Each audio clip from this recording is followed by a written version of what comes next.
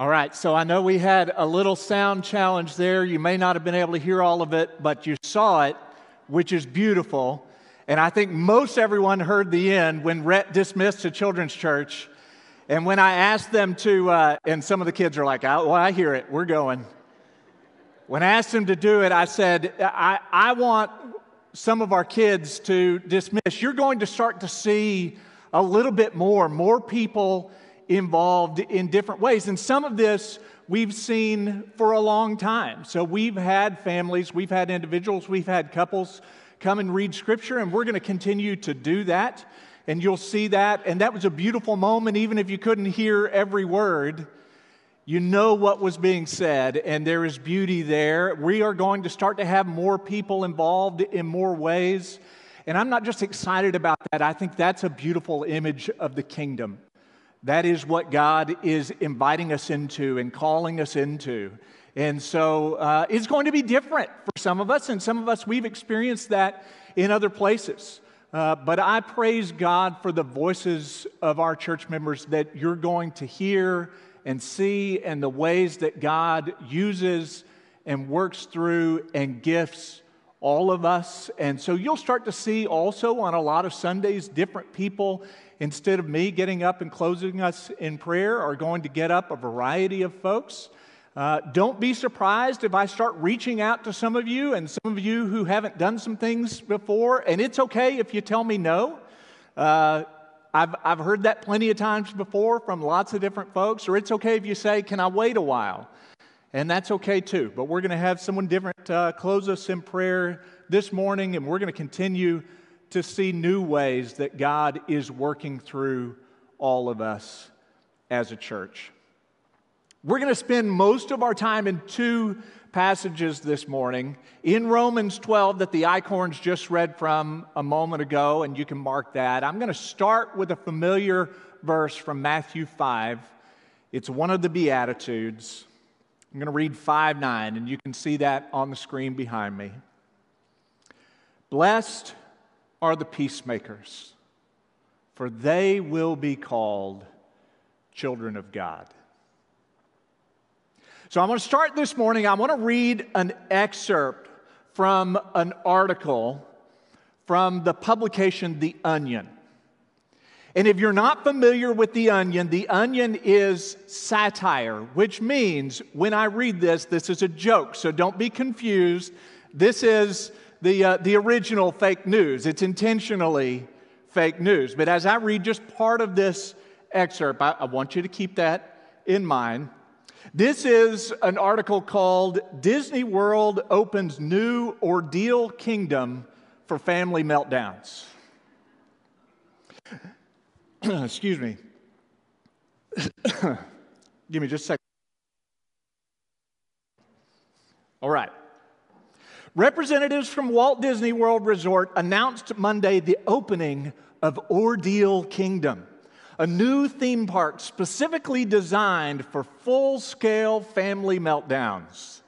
Situated between Epcot and Magic Kingdom, the 350-acre property reportedly incorporates many of the most aggravating elements of Disney's other parks and expands them into a creative and fully immersive world of irritation, which is said to include the longest lines in the entire resort, a convoluted layout that is only depicted in indecipherable cartoon maps that are not to scale, and 150% higher prices.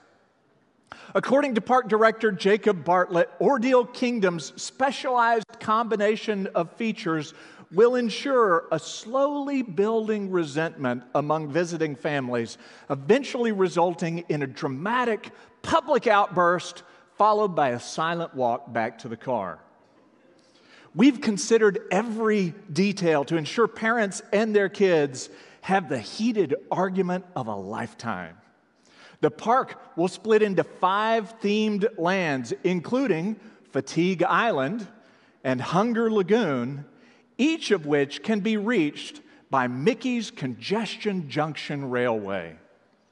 Whether it's the sheer distance between rides or the unspecified bathroom locations, every aspect of the experience is guaranteed to ratchet up the tension until you and your family are screaming at each other and saying, "We should have never come here in the first place." No trip to Disney is complete without everyone in your party losing all emotional self-control, Bartlett continued. In that ordeal kingdom, we promise that all your wildest family blow-ups will come to life.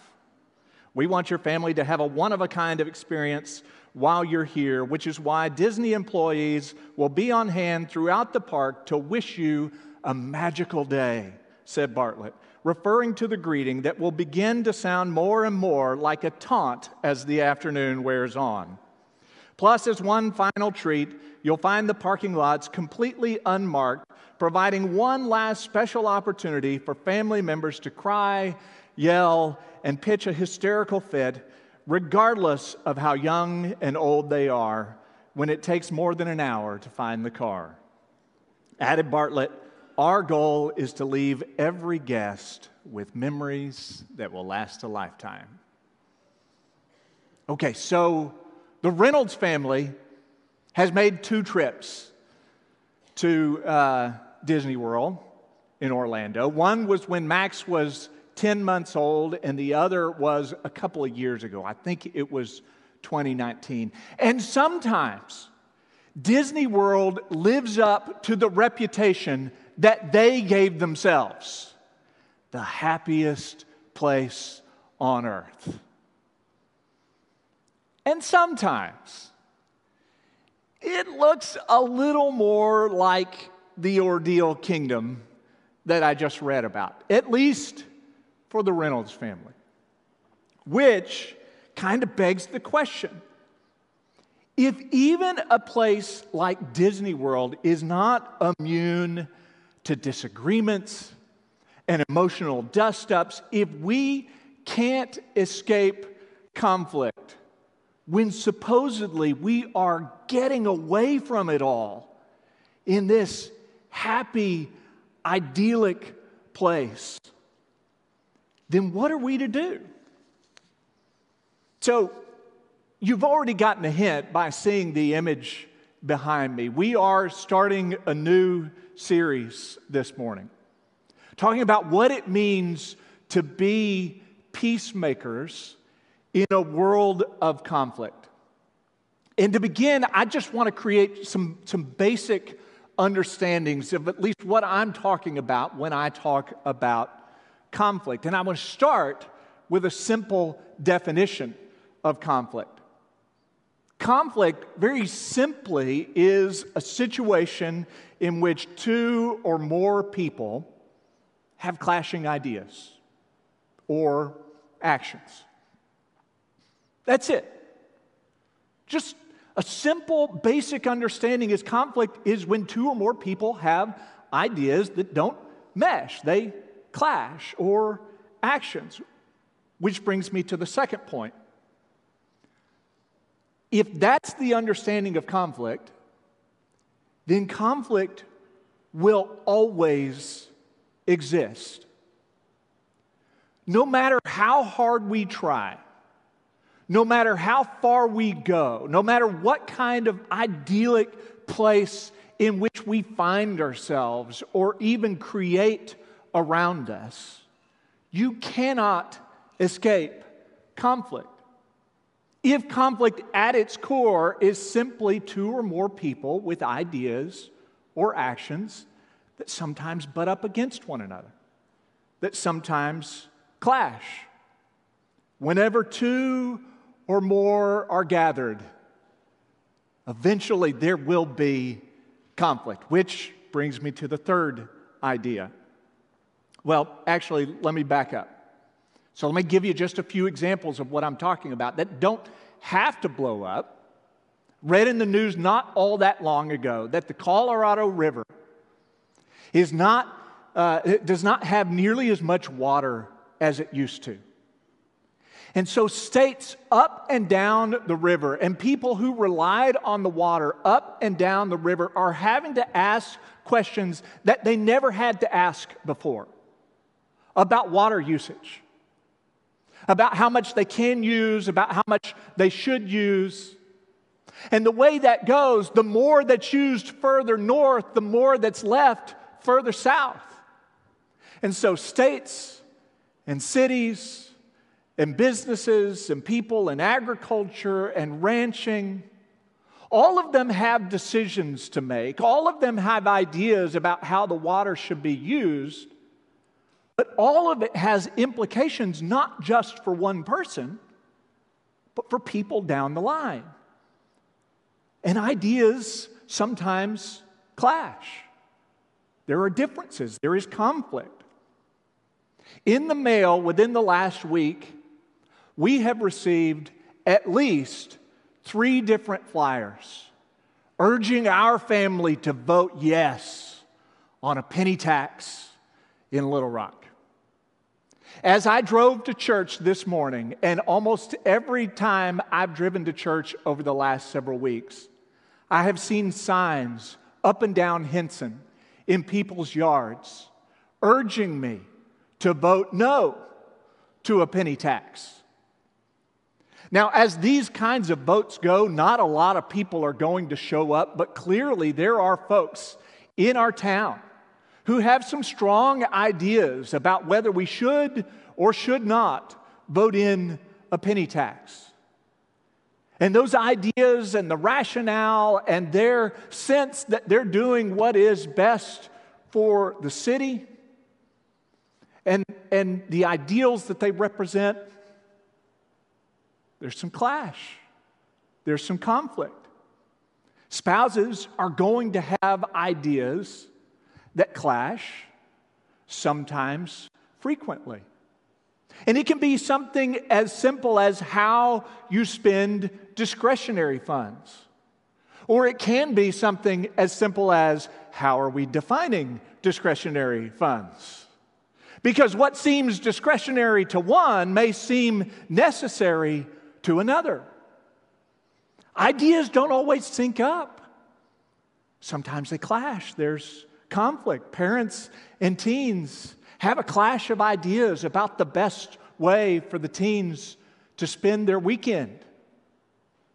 And sometimes, eventually, parents get to the because I said so portion of the conversation. And that may end the conversation, but does that end the conflict? There's still the clash of ideas. The conflict still exists. I don't know if you know this or not. Hypothetically speaking, churches around the country, and one that I happen to be close to, is always asking questions. What does it mean to love God with all we are, and love our neighbor as ourselves, and serve our community, and be relevant in 2021, and be faithful to the Scripture that we're all looking to, although we sometimes come to very different conclusions as to what it means, as to how we apply it, as to what carries forward into our day, and what was appropriate in that day but doesn't carry forward. And sometimes we all sync up. Sometimes those ideas butt up against one another. There is a clashing of ideas. There is conflict, which leads me to the third point. Conflict does not have to include fighting. It can, but those are part of the poles of conflict. One is that it leads to fighting, that it leads to arguments and accusations and attacks. And sometimes when we think of conflict, we think of words that we lump onto conflict. So we don't just talk about conflict, we talk about armed conflict or physical conflict. Or we think of heated conflict. Now we know that that can just be iron bludgeons iron. Iron beats on iron. But there can be a sharpening that takes place. A sharpening of ideas, a sharpening of understanding, a sharpening of purpose and vision. What are we about, and why do we do what we do, and why do we make the decisions that we make? Some of you may have heard this before, but the Chinese word for conflict or crisis combines two different ideas or symbols in the Chinese vocabulary. And one of them is the character for danger. But the other is the character for opportunity or change point. Now, we know the danger. We know the poles, the fight or flight. But the opportunity is growth. In a relationship, in a marriage, when you deal with it instead of deny it, and when you deal with it as two mature, healthy individuals, there's the opportunity to grow in understanding of one another, to strengthen the bonds instead of weaken the bonds, to show that you're willing to listen and see from the vantage point of another person. That you're willing to consider a way forward that's not just your way. And it may not be just their way. It may be your way together as a couple. And when we are mature and healthy, in the midst of conflict, then it invites healthy questions of ourselves. Why do I do the things I do? Why do I think the things I think? Is it because that's the way I always thought? Is it the way I was always taught? If I looked at it now through new eyes, through fresh lenses, would I see it differently? Or could I at least try to see it from their perspective? Is there something that I have missed? Is there some way that God would want me to grow in the midst of this? Not just them, which is easy in conflict. It's easy to see how the other person should grow, the questions they should ask. If they were acting mature, clearly they would come to this perspective. But the person who is healthy in conflict can ask those questions of themselves. How do I need to grow? What do I need to learn? What things do I need to rethink? What actions should I reconsider? Which brings us to one of the biggest obligations and opportunities as Christians that we face in our world of conflict. And it brings us back to the idea we heard from Jesus at the very beginning, and that is that as Jesus followers, we live as peacemakers. So you remember in the Beatitudes, every one of the Beatitudes begins with the same thing: the blessed life, the happy life is this.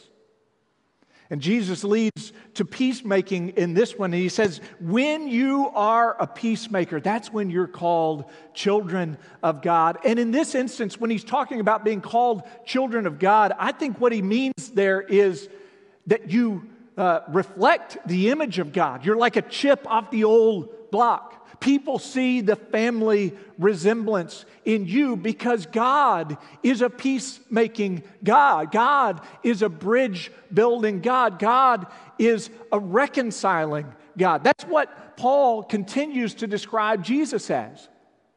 Jesus, we know, is the Prince of Peace, but Paul describes him in the beginning of Colossians as the one who is reconciling all things, trying to repair all things, things in heaven and things on earth. God is trying to create peace where there is all of this conflict. And Paul says in Ephesians 2, that's the work of Jesus on the cross. It's peace-making work. It's bridge-building work. It's healing the world and healing relationships work.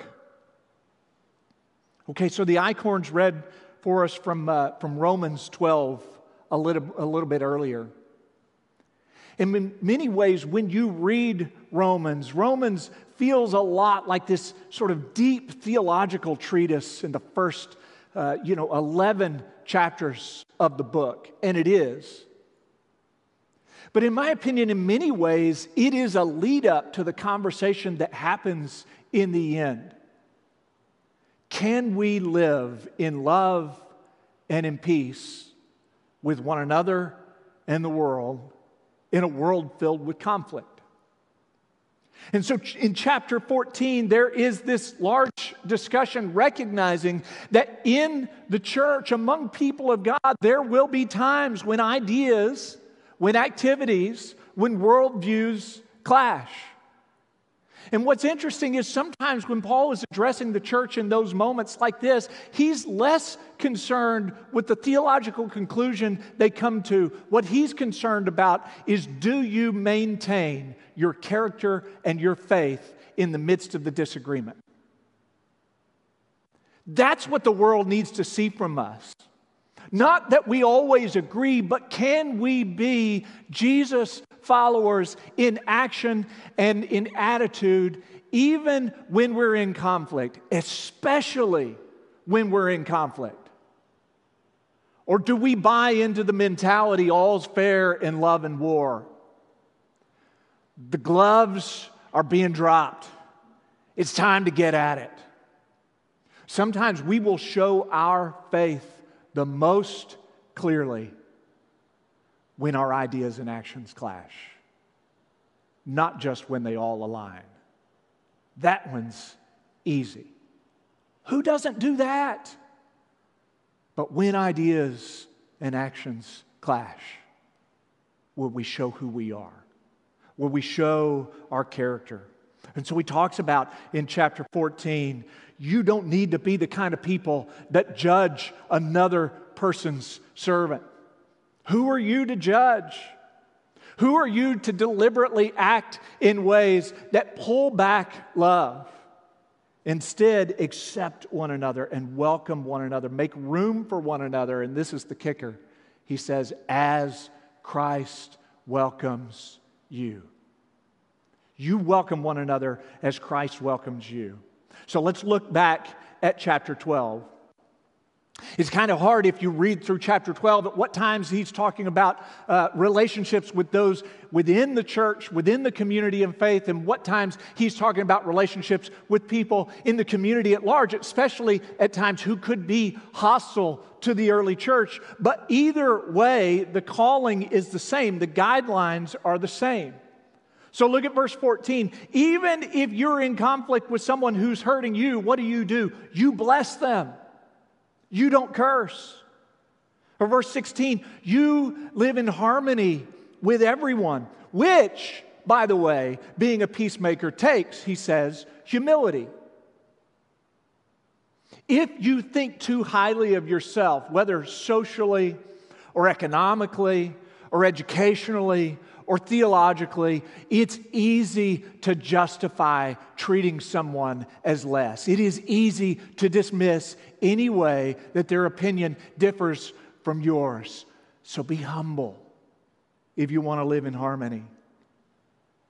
Verse 17, when someone does you wrong, don't try to one-up their bad behavior.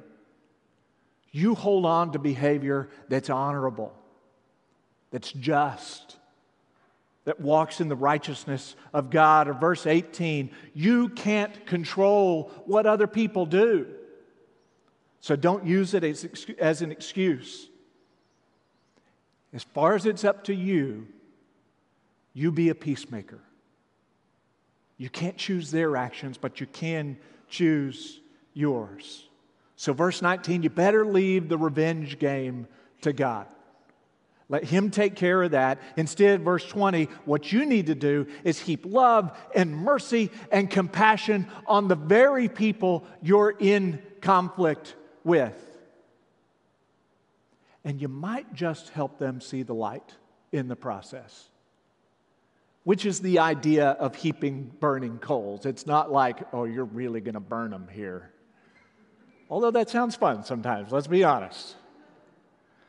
I'd kind of like to do that every once in a while, but that's not the point. The point is you show them the light of a new way. And this comes to a crescendo, a conclusion, verse 21. Don't Let evil conquer you. But conquer evil by doing good.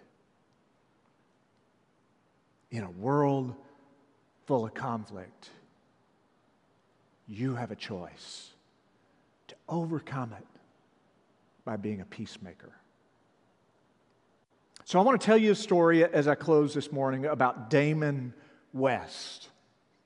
At one point, this was a young man who was full of promise. He was able to play quarterback while he was in college at the University of North Texas. This is an image from his final game played against A&M.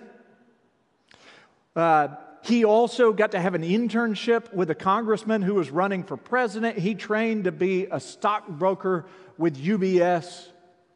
But after graduating college, his life took a dramatic, hard turn, a downward turn. He had struggled with some addiction in college, but he became completely addicted to meth after he got out of college. He ended up living on the streets of Dallas. And to feed his addiction, he started breaking into homes in the uptown area of Dallas. And then he realized, I can't do this on my own. So he started recruiting other people into breaking into homes. By the end, he had a little criminal gang going, and they broke into at least 51 homes that was identified with him and his group. So he eventually got caught. It took a jury all of 10 minutes to come back with a verdict. If it takes a jury 10 minutes, you know you're sunk. Guilty verdict. Fortunately, there wasn't violence in the midst of those crimes, or it could have been worse. But with all of that, he was sentenced to 68 years in prison. Just before he was about to be sent off to the penitentiary, his parents came and talked with him. His dad couldn't even speak. He was so upset. And his mom was so upset, she had to speak. She said, "We will always love you. But come back changed or do not come back at all.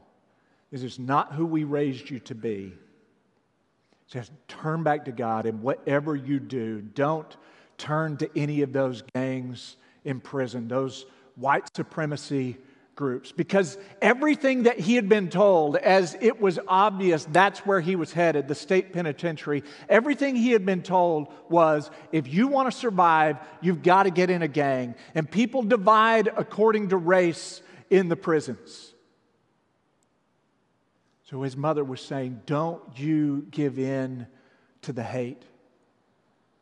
Don't you become someone that you're not. He didn't know what he was going to do or how he was going to make it. Everyone was giving him the same advice until he talked with one man, an older black gentleman he called Mr. Jackson, who'd been in and out of prison multiple times. And Mr. Jackson said this, don't listen to any of them. Of course, you're going to have to stand up for yourself, but don't get dragged into hate or prejudice. What you need to do is be a coffee bean. And Damon West was like, okay, what does that mean? He had no idea. And so Mr. Jackson continued. He said, I want you to imagine prison is like a pot of boiling water. And there is no question when you go into prison, you will feel the heat. But let me ask you something. He said, when a carrot goes into a pot of boiling water, what happens to that carrot? And West says that, well, eventually it becomes soft. He says, if you want to survive, you can't just become soft in prison.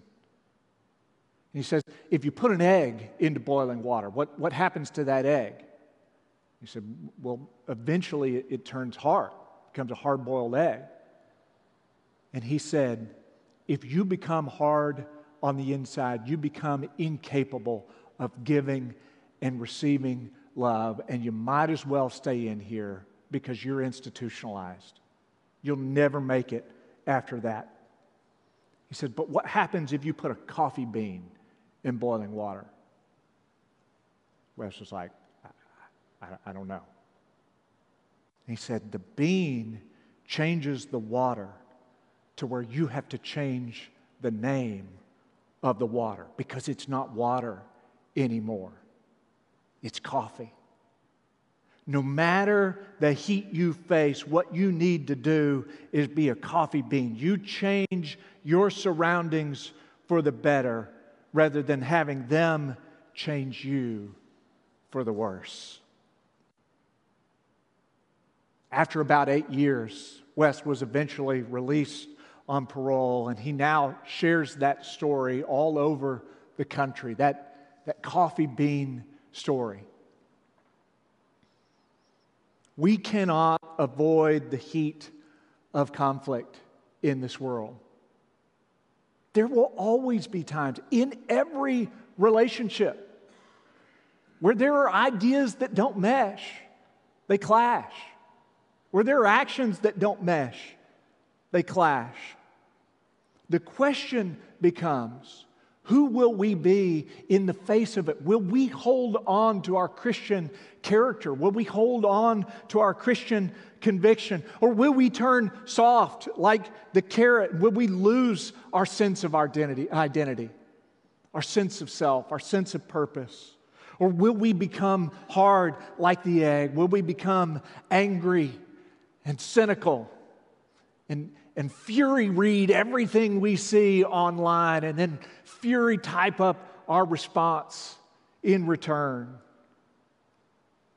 Or will we change our surroundings through peacemaking?